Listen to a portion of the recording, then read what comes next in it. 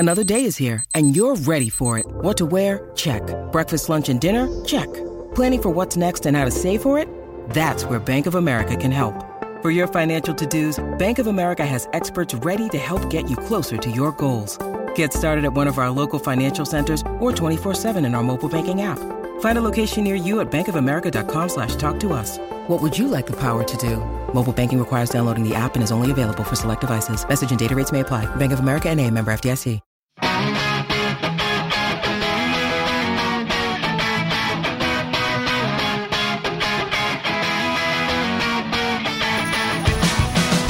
Hello and welcome to another Record Celtic podcast. I'm Darren Cooney and today I'm joined by Graham Young. How are you, Graham? Very well. And Michael Gannon. Michael, you alright?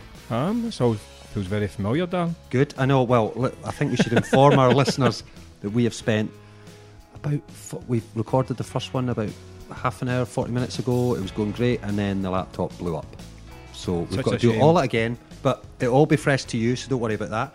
On the podcast today, we're going to talk about a variety of subjects, including Celtic's Champions League qualifying, where they sit, who they could face, what pot they may be in if they reach the group stage. We're also going to, of course, deal with transfers, who's coming in, which is the most important positions that Neil Lennon's going to have to fill.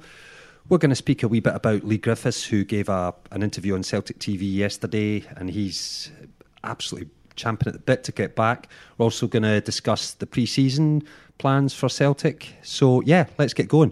Graham, you've been doing a wee bit of work and investigation.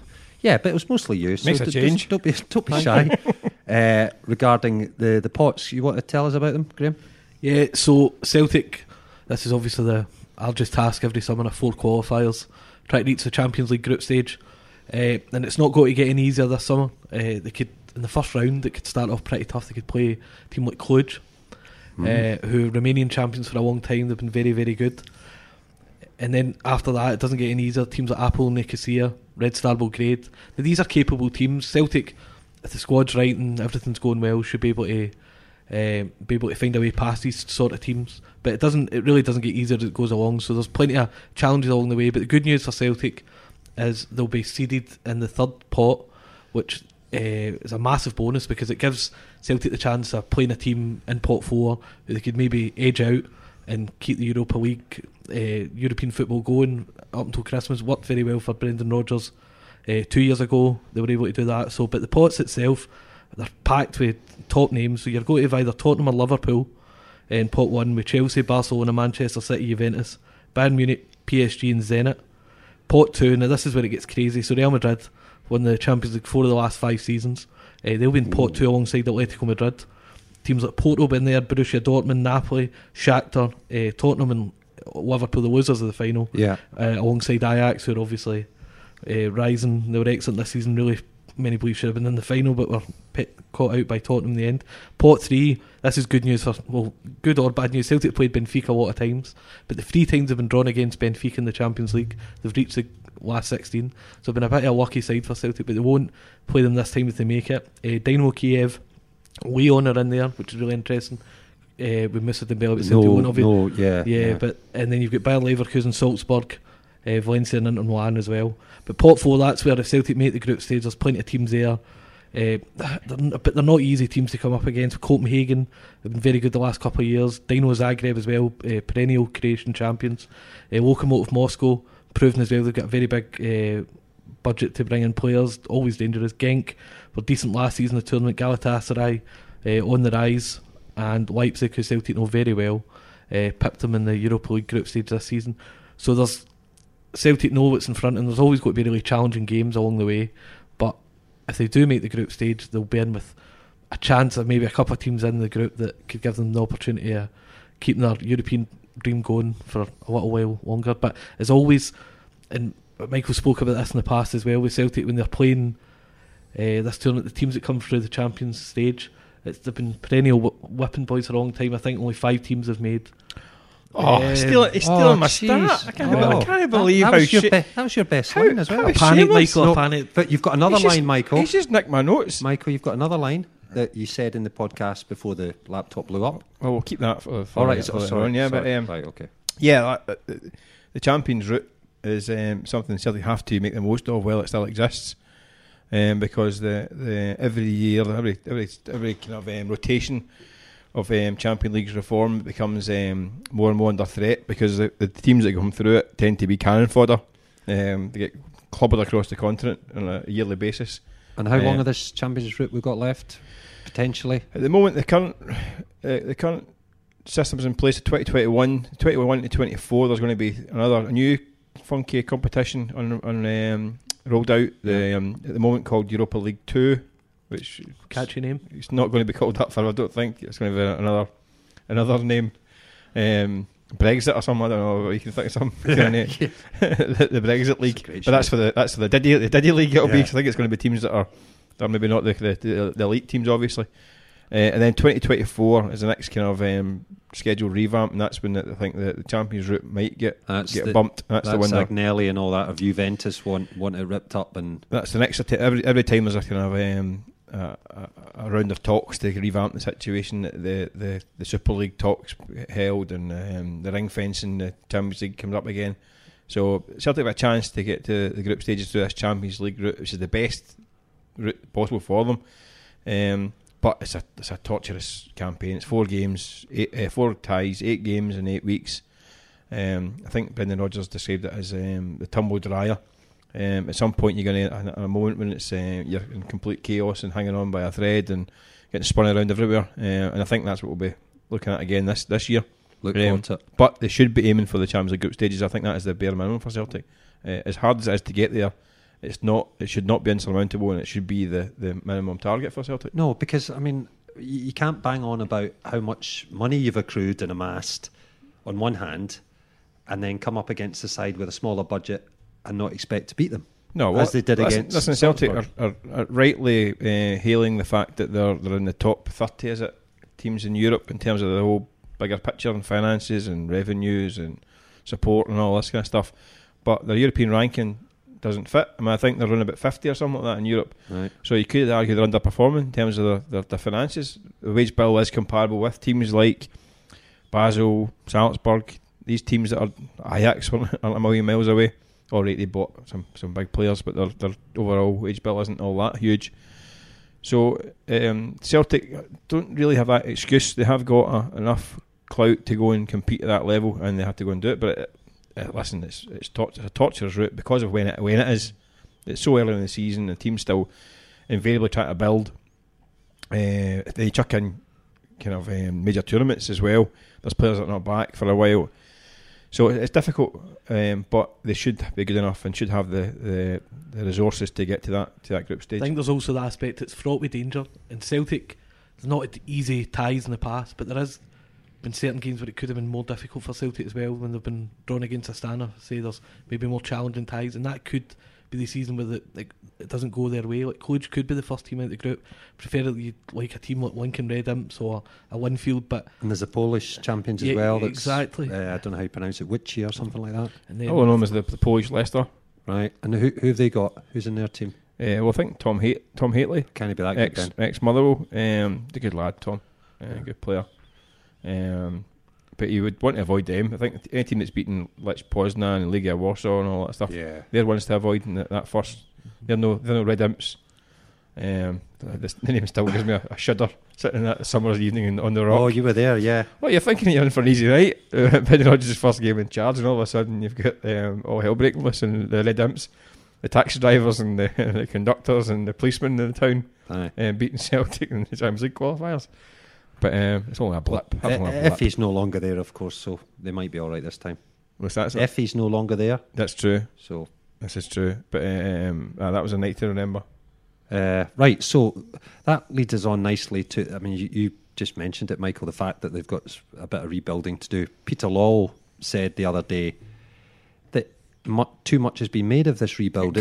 Causing mass panic among the supporters when he said it. Yeah, it did. Right, so where do you stand? Huge rebuild, large rebuild, medium.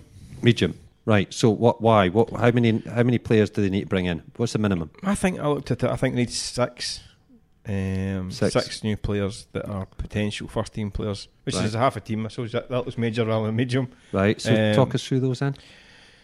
Right back, obviously, I've been harping on about it for a while. I think they still need, obviously, Lustig on his way. I think Celtic still need a backup left back and a new right back. And also I think they need 2 new centre backs. I don't think Lenny can hang his hat on. And I think Juraj Simonovic and Chris Ajer have been good together this last part of the season. I think they're formed a good partnership, but I don't think you can hang your hat on Simonovic for a season. He's never played a full campaign injury free.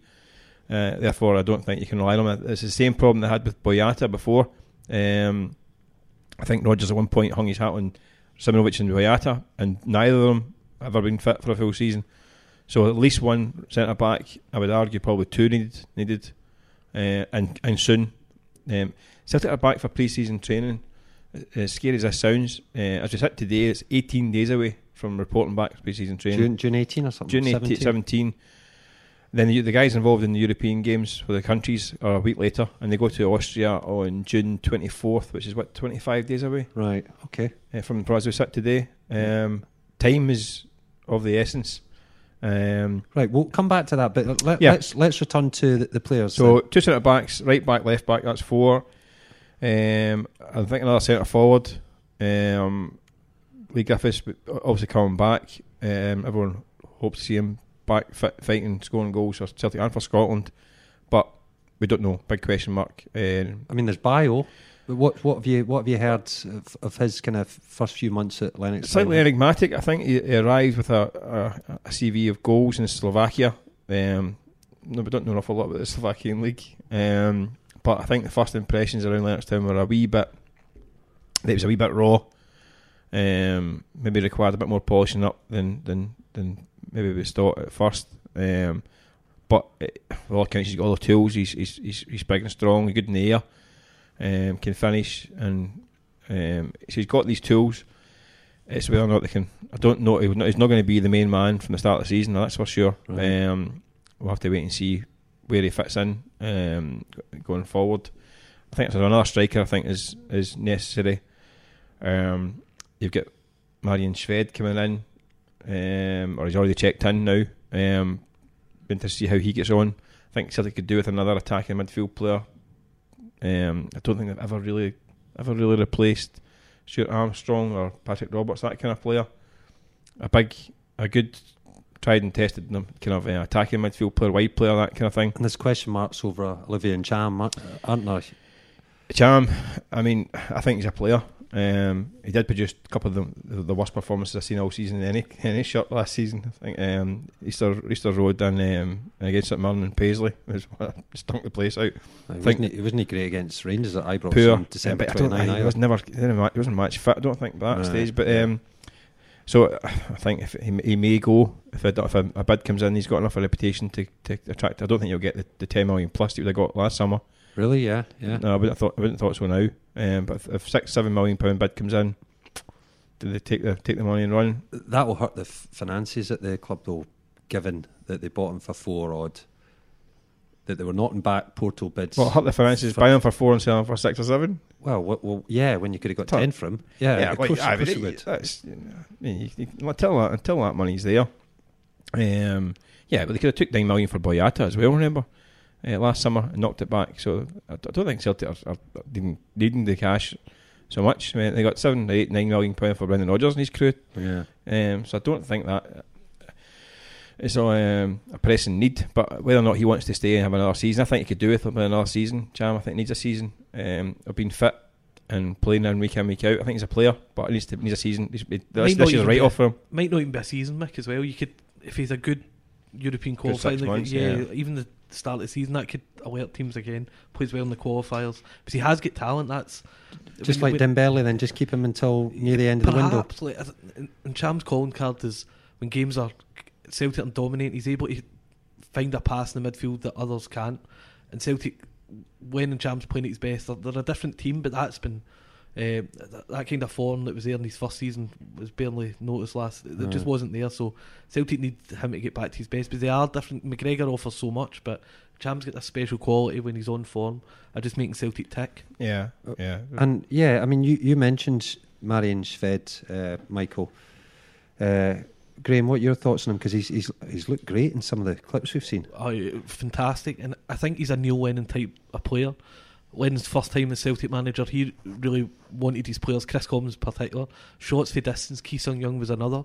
And Lennon's side, they don't have the same. They don't dominate possession the same way as Brendan Rodgers' team do. So they're not often. They might not dominate the stat sheet 20 shots to 5. So if you've got players that are able to hit shots of distance, that can make a difference in games. I think Shred fits that kind of role. I know he plays out wide, but he looks happy to cut inside and get shot. That's what he specialises in. Rogic is someone who been able to do that for a long time, but in recent months he's not been the player that he had been previously. So Shred could be a player who could instantly come in and make an impact. They're very good 6 months back in Ukraine as well, Patty leaving, so there's a big opportunity for him to come and do well. Yeah, I mean, Rogic, you find that with players that play at World Cups, Euros, and don't get a break and suffer injuries. He's not been anywhere near as good as he can be, Michael. So no, he's had a poor season by his standards in terms of injury and availability. I mean, he went away to the Asia Cup, another one of these FIFA scheduling issues. Right, yeah. They go away in January, February, and come back. He came back injured, didn't he? He never really regained his full fitness right to the end of the season. Right, okay. Let's go now to about specifically players who could come in, and we'll just do a quick fire round, Michael. Right? So, are you ready? Okay. We're going to go through a number of the players that have been linked. There's been a whole host of them. There's about 6, 7, 8. I mean, there's goodness knows how many, but we'll keep it to 6 or 7. And first off, one that kind of came about yesterday, the Girona Uruguayan striker Christian Giuani. Yeah. What are the chances? Quick fire round, remember? Doubt it. Right, But doubt 32 years old. I mean, I know he's been around a while. I would doubt it. Okay. Dylan Crowe was one today. Yeah, young player at Ipswich. Yeah. Doubt it. Okay. Raheem Harper, we know he's a confirmed target. That was on the record back page last week from West Brom. Yeah, I think they're in the hunt for that one. Yeah. It's a lot of interest in him. Another young player. Depends on where he sees his career going. They'll do the big sell with him, don't they? I would think so. Yeah. Okay. Adam Meyer from Holland. I think he'll stay in Holland. It looks like. Right, okay. And a couple of Scottish ones. We've got, first of all, I mean, you spoke about it earlier, about having cover at left back. Yeah. Greg Taylor, Scotland call-up. Well, he's not one that's been mentioned as a potential target as such at Celtic, but a name that yeah, listen, I think Celtic have to be looking at the best Scottish talent as well, and I think he fits the bill. He's been calling the Scotland squad on merit. Alright, he is third or fourth down the line, but we've got a million terrific left backs. But yeah, as a potential backup, I think he's a good little player. Okay. And on the other flank, Stephen O'Donnell was the one, isn't it? Yeah. You mentioned interesting one. Had a great season at Kelly and Broken at the Scotland team, and not looked out of place. So I think that'd be an interesting one. Again, looking at the talent on your own doorstep. But I think Celtic will be looking across the whole continent for a right back. Right. Okay. See, for a player like O'Donnell, Mick, yeah, he'd be maybe more of a backup in terms of if there was able to get more marquee kind of right back signing in as well. Or what about Andy Ralston? Is he good enough, do you think, to make the next step? Kind of waiting for Ralston to kick on a wee bit. Aren't He's got all the tools physically, hasn't he? He's a bull. I mean, he is. He's built like a tank. He's quick. He could do a run of games. I don't know if he could do a loan spell somewhere, maybe higher up the food chain. I got a decent. Because he's done United, hasn't he? Yeah, done United. Yeah. It went there at a terrible time, right enough. Yeah. And it fell in that blender. So I think maybe a loan spell in the top flight. I think that would probably serve him quite well. I still got high hopes for him as a player for the future, but this is a big season for him coming up. But I think needs a run of game somewhere. Yeah, I mean, there's quotes speaking about right backs. His quotes kind of come about over the past 24 hours from Italy. Timothy Castagna, who he claims Celtic lodged an £8 million bid for him. He's at Atalanta at the time he was out of the picture. Now he's enjoying his first team pick.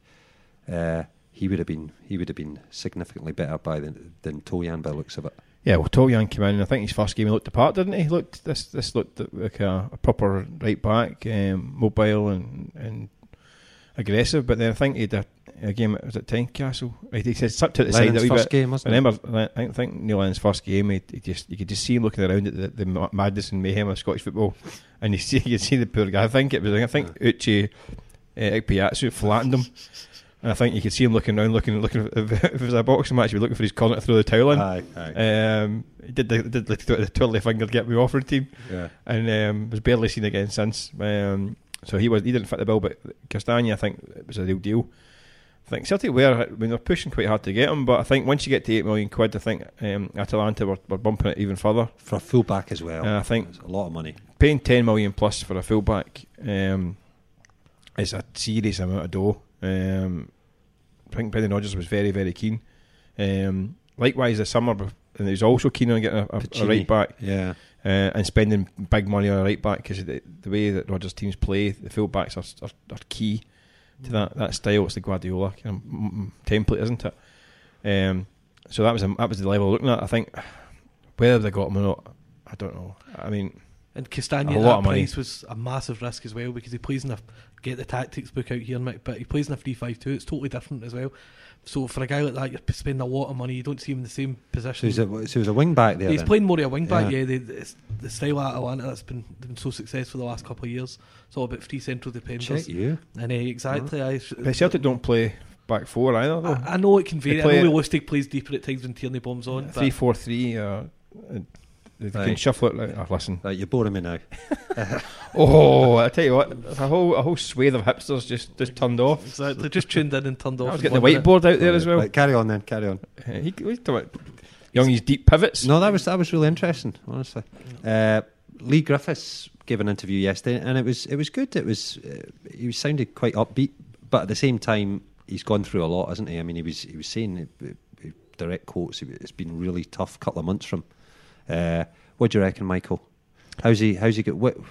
Are we going to see him in one of these Champions League qualifiers early on? Anyway, you'd like to think so. I think we saw him at Hampden as part of the celebrations, and we briefly spoke to him at Hampden on Saturday after the cup final. And he looked in good spirit and good shape. What will he do? Do you think? Do you think he'll continue a kind of personal programme up until he rejoins the squad on June 17?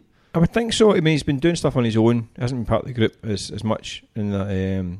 Towards the end of the season, he has been training away, but I think if he's feeling back to getting towards full fit, or getting back mentally right and physically right, then he should be ready to hit the ground running on the first day of training. But listen, it's very much a case of wait and see with Lee Griffiths. I think it may be it's only 3 weeks away. He's been out for an awful long time, so it's going to take a bit of time for him to get back into the fold. But he's well liked among his teammates. Yeah, he's loved. He's loved. He's his mates. He's daft as a brush. Lee, everyone knows him. A great wee character. Yeah. But he just needs to get himself sorted and get fit and see where he is. But I think that's going to be quite a fairly slow process. Right, it'd be good to see him back for club and country. Anyway, Graham. Pre-season, I mean, we'll come to you in a minute, Michael, because you go on all these trips. You're a veteran of the pre-seasons. What's Celtic's schedule looking like then, Graham? It's friendly announced the other day, wasn't it? They're going to play Rennes between the first legs of their opening Champions League qualifier. So that'll be a good test as well. They're away to Austria again, which has been home for the last couple of years. And it's quite interesting for Neil Lennon. During his first spell in charge, it was all trips abroad, these glamour friendlies to America and Australia. So, which they would have hated. Exactly. Of course, they were big games, or glamour games, but it's not the best preparation for a arduous season ahead. So when obviously his last season in charge, first time around, it was more akin to this, where travelling more local across Europe. So he'll have to get used to that as well. I think it's a benefit for him as well, because there'll be a lot of fresh faces in the squad as well, more time to actually work in the training aspects. Also a game in Switzerland after the two in Austria, so a pretty not too much travelling, able to kind of get that spirit in the squad, and I think that'll be really, really important. Okay, Michael, as I say, you're a veteran of them. Talk us through the mood of the camp on these kind of trips and the itinerary. What do they do? Wake up in the morning. When's breakfast? When do they go out training? Give us a kind of schedule of these things. They wake up in the morning, have breakfast, they go out training. At 10:43, they go back in for a massage. Do they do double sessions? Yeah, they train give us in the morning, train in the afternoon. Yeah, right. And it's intense. What do they do in their downtime then? They just hang about, really.